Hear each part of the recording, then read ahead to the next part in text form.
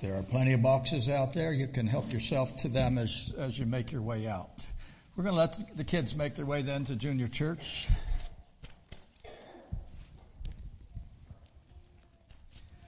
And we're going to turn to the little book of Jude again. Book of Jude, we're going to look at verses 3 and 4.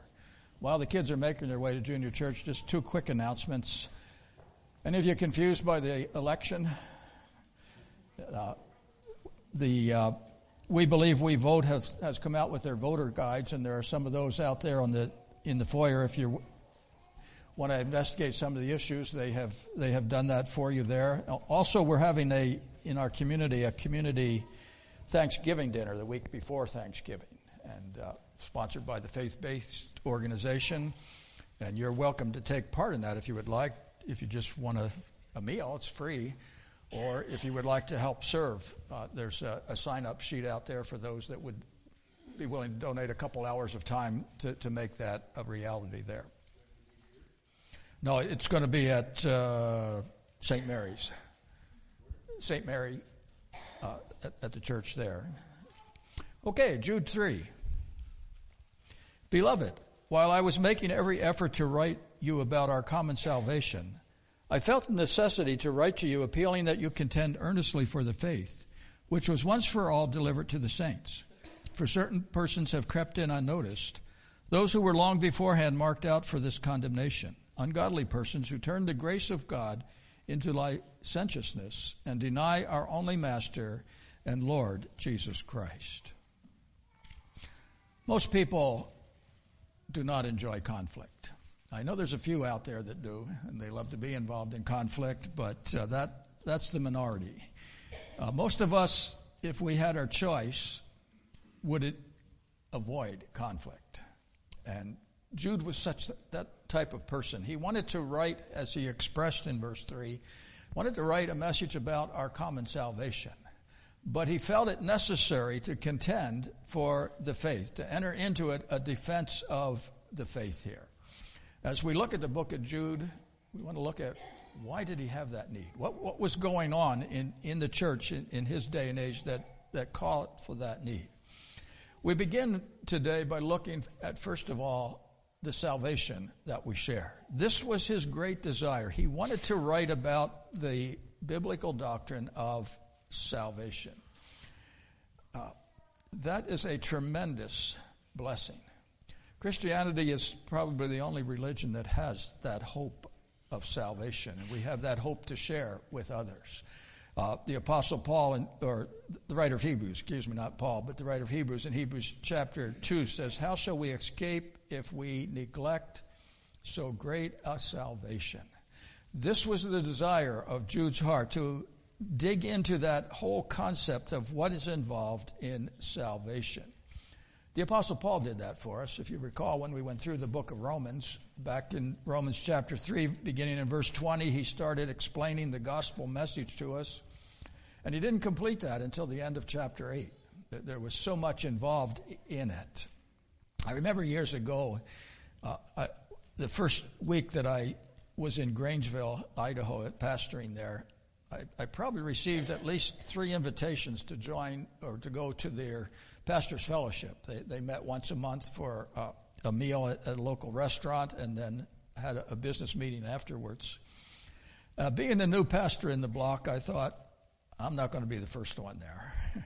I planned it so that I walked in just 5 minutes before it was supposed to start. I realize some of you plan to walk in 5 minutes after something starts, but coming from my background, if you were not at church 15 minutes early, you were late. My wife and I didn't share that view when we were first married, but that's just the way I grew up. So I got there 5 minutes before, and it turned out I was the first one there. Pastors aren't always on time, I guess. And the first one that walked in was a kind of a gruffy-looking character. Turned out that he was the Episcopal priest. And since we were meeting in the back room, he knew I was there for the meeting. He said, asked who I was, and I introduced myself, told him I was with the Evangelical Free Church, and he introduced himself. And then I still remember the words that came out of his mouth. He said, "What in the blankety blank is the Evangelical Free Church. Now, you got to realize he was a rough character. He had spent years in the military, and then when he retired from the military, he went back to school, became a newspaper editor in California, of all places. And then when he got tired of that, he went to seminary and became an Episcopal priest. And for probably the first year and a half that we were there, Jim came up with a bright idea. Let's have a Bible study together as pastors. Why don't we just come together and discuss business? Why don't we study the Word of God together? And so we did. Once a week we would meet for a time of studying the Word of God. We actually met in his church for a long time.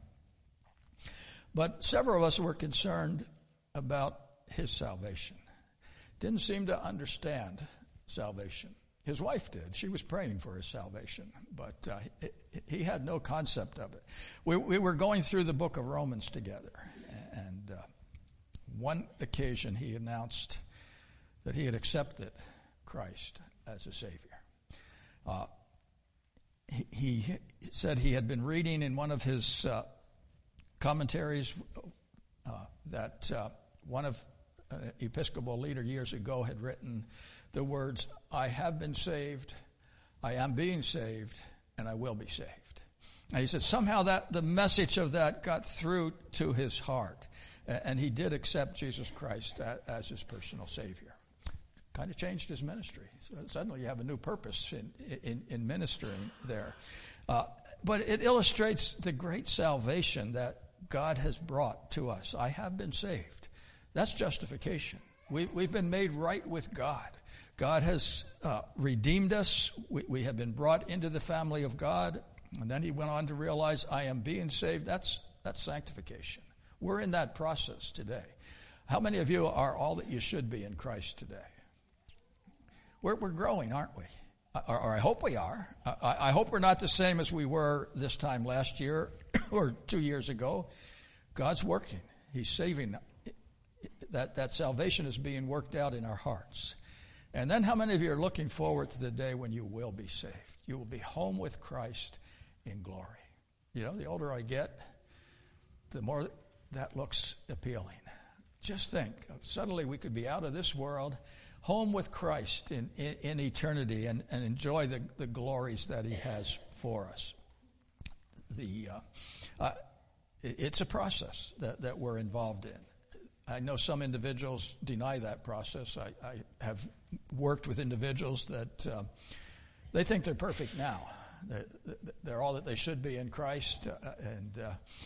I sometimes maybe I'm not as nice as I should be, but I had somebody tell me that 2 Corinthians chapter 5 says we're a new creature in Christ. Old things have passed away. All things have become new. So therefore, the conclusion they came to was we cannot sin.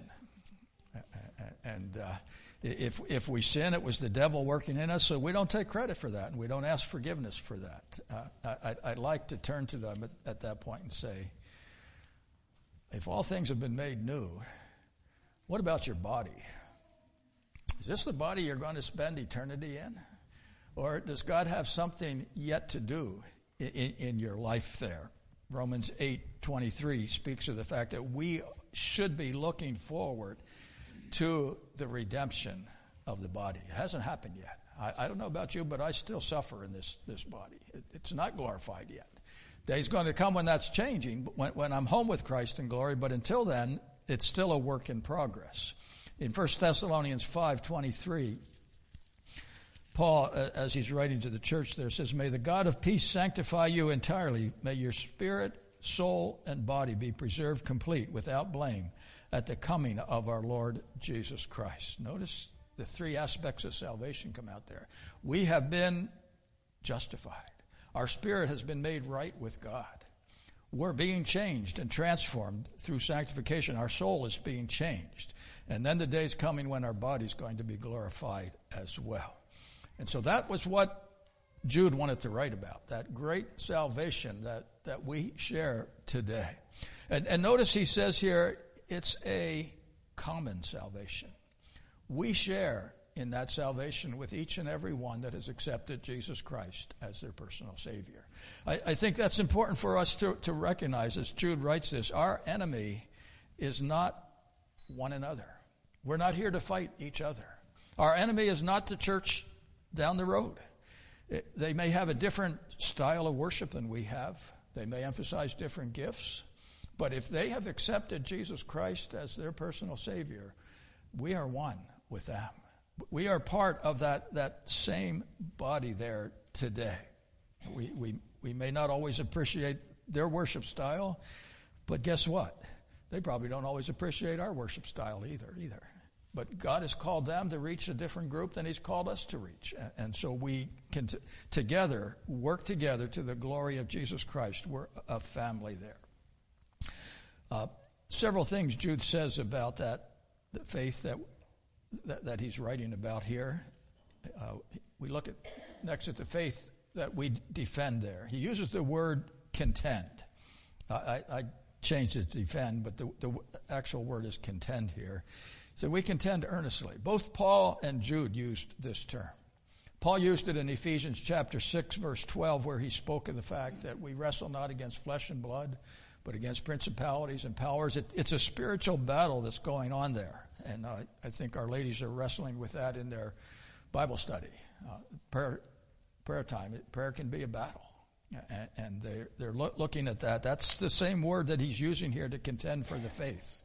Paul uses it in 1 Corinthians chapter 9, verse 25 there, where he said everyone who competes in a game has to compete according to the rules and so forth there.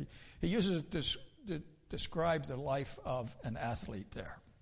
And if you notice the spiritual battle in the life of an athlete, in both cases it demands discipline, it demands dedication, it demands action and hard work. I mentioned, I think it was in Sunday school a week or two ago, we had a young boy staying with us. He was about 9 or 10 years of age. And his great ambition in life was to be a professional football player. The only problem was he couldn't or didn't think he should have to walk 2 blocks to go to school. He wanted us to drive him to school. He learned he could walk 2 blocks, but I thought, if that's really your desire, you better get working at it now, or you're never going to make it. And he never made it, and that's okay. But it demands action on our part. Why do we contend for the faith? We contend for the faith. We enter into that battle because there is apostasy out there, and that's what Jude is writing about in this epistle. It was true in Jude's day, and it is still true today. We are warned in 1 Timothy chapter 4. It says the Spirit explicitly says that in the latter days some will fall away from the faith, paying heed to deceitful spirits and doctrines of demons. And he goes on to look at several areas there. One is our food, the other is marriage and so forth. And aren't we involved in that kind of a conflict today? We've redefined marriage. We've changed the terms. We're in those days. We need to defend the faith. Peter says the same thing in 2 Peter chapter 2. He said, false prophets arose among the people, just as there will be false prophets among you, who will secretly introduce destructive heresies, even denying the master who bought them, bringing swift destruction upon themselves. We are involved, whether we like it or not, in that battle. We are called today to defend the faith that God has given to us. The faith, as Jude uses that word, speaks of the basic doctrinal teaching that was given by the Spirit of God through the apostles to the church. It is God's word entrusted to us, and we dare not change it. Several things about the faith here. The faith, first of all, is closed in its content.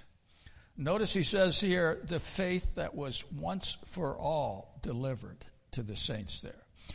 God is not about to change the basic fundamental truths that he gave to us in Scripture. The faith has been set in clear terms in the Word of God for us. He doesn't change, neither does his Word change. The basic teaching, the fundamentals of the Word are not up for debate. This is the Word of God. We make no apologies for standing upon the principles of God's Word. God has given it to us. We are called to live it out. Matter of fact, in Revelation chapter 22, in verse 18. I like that screen in the back. That's great. Say's trying to find it in my notes. It says, I testify to everyone who hears the words of the prophecy of this book. If anyone adds to them, God shall add to him the plagues which are written in the book. And if anyone takes away from the words of the book of this prophecy, God shall take away his part from the tree of life and the holy city which are written in the book. Notice what he says there. The word of God is complete. I have read recently that a lot of theologians today are adding a 67th book to the Bible. We have 66 books in the Word of God. The 67th Bible, according to so many of our teachers today, is nature. Now, nature reveals a lot about God. It reveals the glory of God. It reveals the wisdom of God. It reveals that he's a God of order, but it is not the same as Scripture. And I realize the reason for that is they're attempting to introduce evolution into our thinking and make Christianity and evolution one and the same there. I think they need to be aware of what they are doing there. The Word of God is closed in its content. We need to be careful that we don't take away from the Word and that we don't add to the Word. I have a pastor friend, I won't mention where he's from or his name there, but he told me about a year ago that he's retranslating, I think it was the book of Romans. It may be 1 Corinthians. I'm not sure why. Because he said, I believe the church has had it wrong for 2,000 years. He has a doctrine that he wants to promote, and the Word of God doesn't promote it. And so, guess what?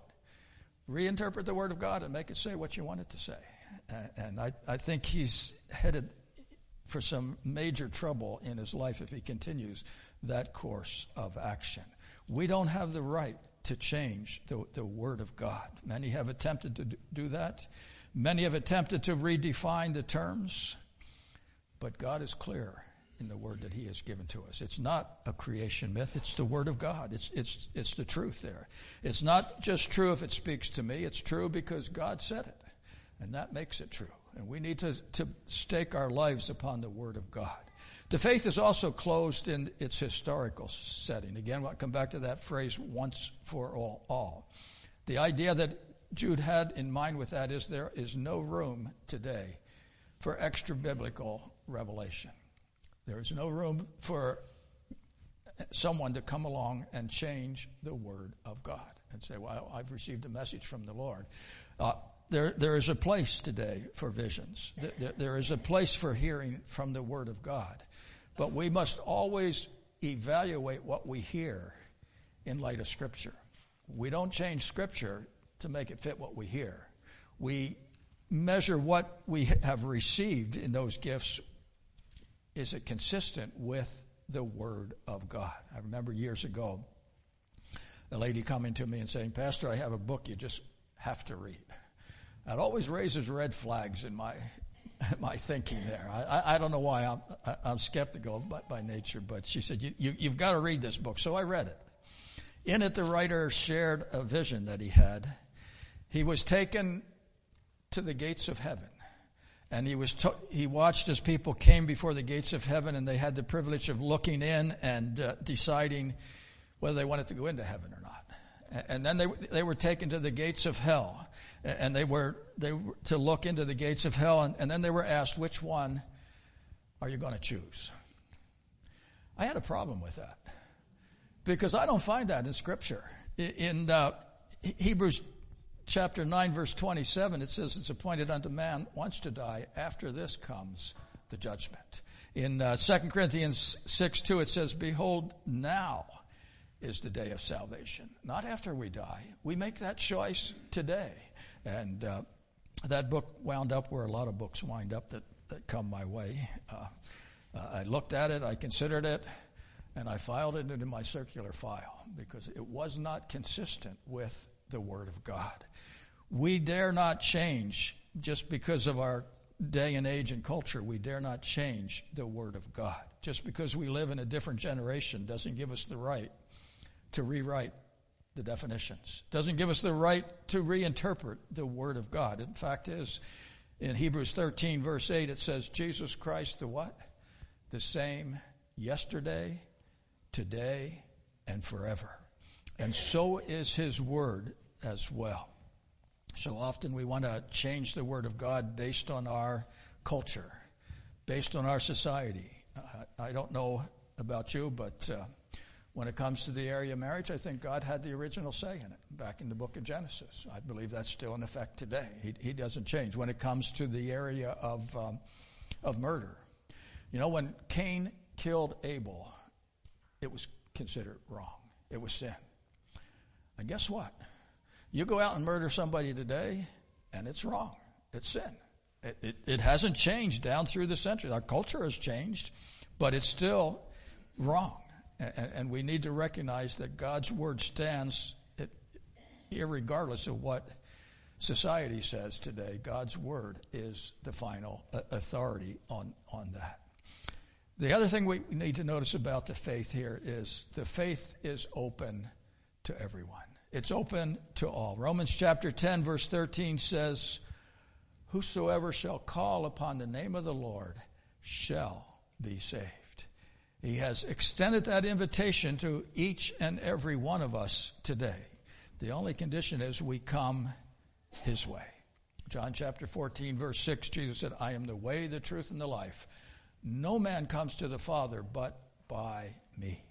The invitation is there. We can come.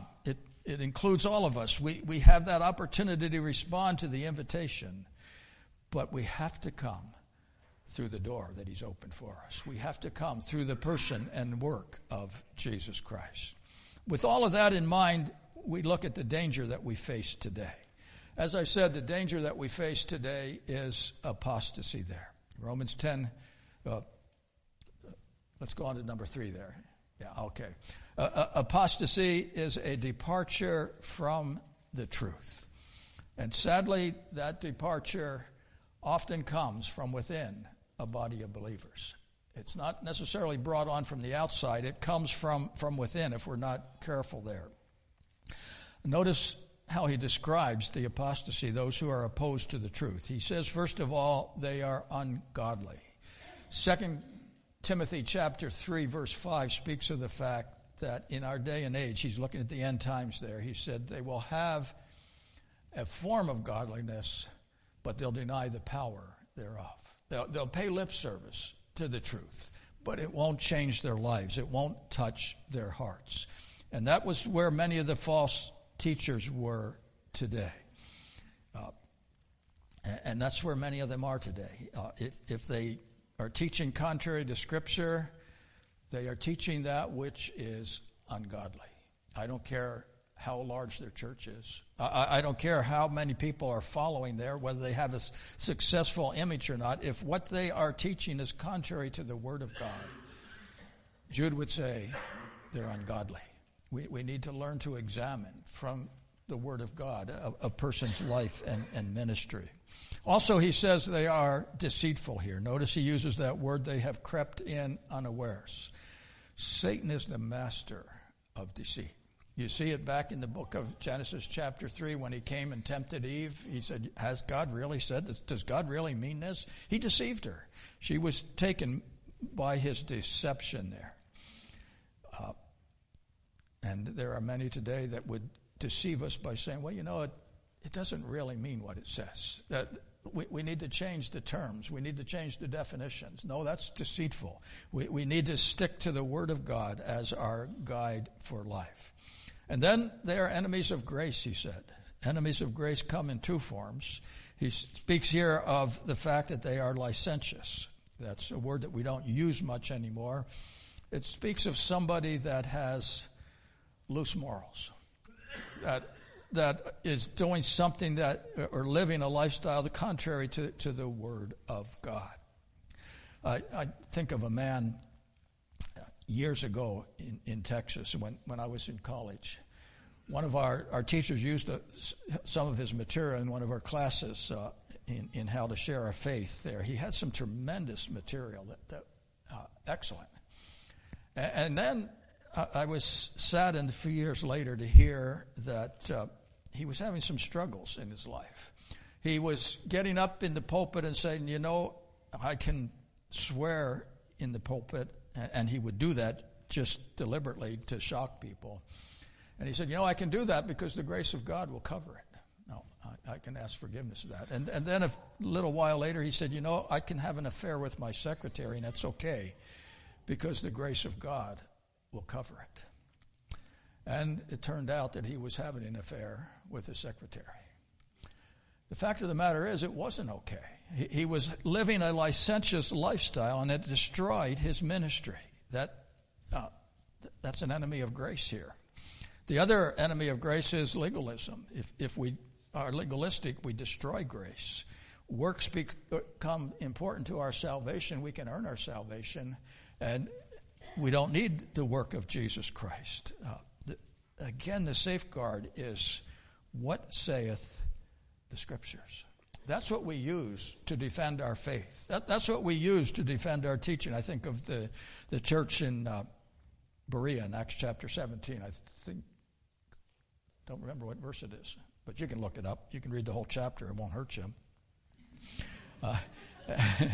After ministering in Thessalonica and being kicked out of Thessalonica, Paul went to Berea. And it speaks of the fact that they were more noble in Berea than the Thessalonians. And the reason was, when Paul preached, they searched the Scriptures to see if what he said was true. I hope you do that. I hope you don't think, well, if Pastor Dan says it, it's got to be true. Evaluate it with the Word of God. That's what you got it for. Go back and examine the Scriptures to make sure that what's being taught here is being taught according to the Word of God. And then he sums it up by saying they were disobedient. Notice he speaks of the fact that they were even denying the lordship of Jesus Christ. One of the basic fundamental tests of our fellowship with God and our salvation is, do we profess him? 1 John 4. Do we profess him as Lord of our lives? If he is not Lord, then we are not a child of God. Now, this is a tough passage, and he's going to expand that as we go on here. But often the enemy comes as an angel of light. We need to be careful that we don't become deceived by the enemy there. It's a serious passage because the salvation of souls are at stake. You preach the wrong doctrine. You tell them that they can earn their way to salvation, or it doesn't matter how they live, and they may lose their soul in the process. In the book of Acts, Paul warned that in the end day, after he left, that there were going to be grievous wolves come, and they were going to destroy much of the work that had been accomplished there. I copied a quote out of one of Spurgeon's writings. He once wrote, he said, the new views are not the old truth in a better dress. They're deadly errors with which we can have no fellowship. False doctrine is a deadly poison that must be identified, labeled, and avoided. And that's what Jude is attempting to do here. Spurgeon went on to say, I cannot endure false doctrine, however neatly it may be put before me. It doesn't matter how it's packaged, or how successful it looks. He said, would you have me eat poison meat because the dish is of the choicest ware? We don't eat poison meat, do we? We avoid it. Doesn't matter what kind of dish it's served on. And the same thing is true of the Word of God. The battle still rages. And in our day and age, in 2 Timothy chapter 4, verse 3, Paul says, for the time will come when they will not endure sound doctrine, but wanting to have their ears tickled, they will accumulate for themselves teachers in accordance to their own desire, will turn away their ears from the truth, and will turn aside to myths. That is happening in the day and age in which we are living. We need to be aware of that and to contend with Jude for the faith. In 1 Timothy chapter 6, beginning in verse 12, he says, we are to contend for the faith. We are to enter into that battle, for we are to fight the good fight of faith, he said, and lay hold of eternal life. Are you holding fast to the truth of the Word of God?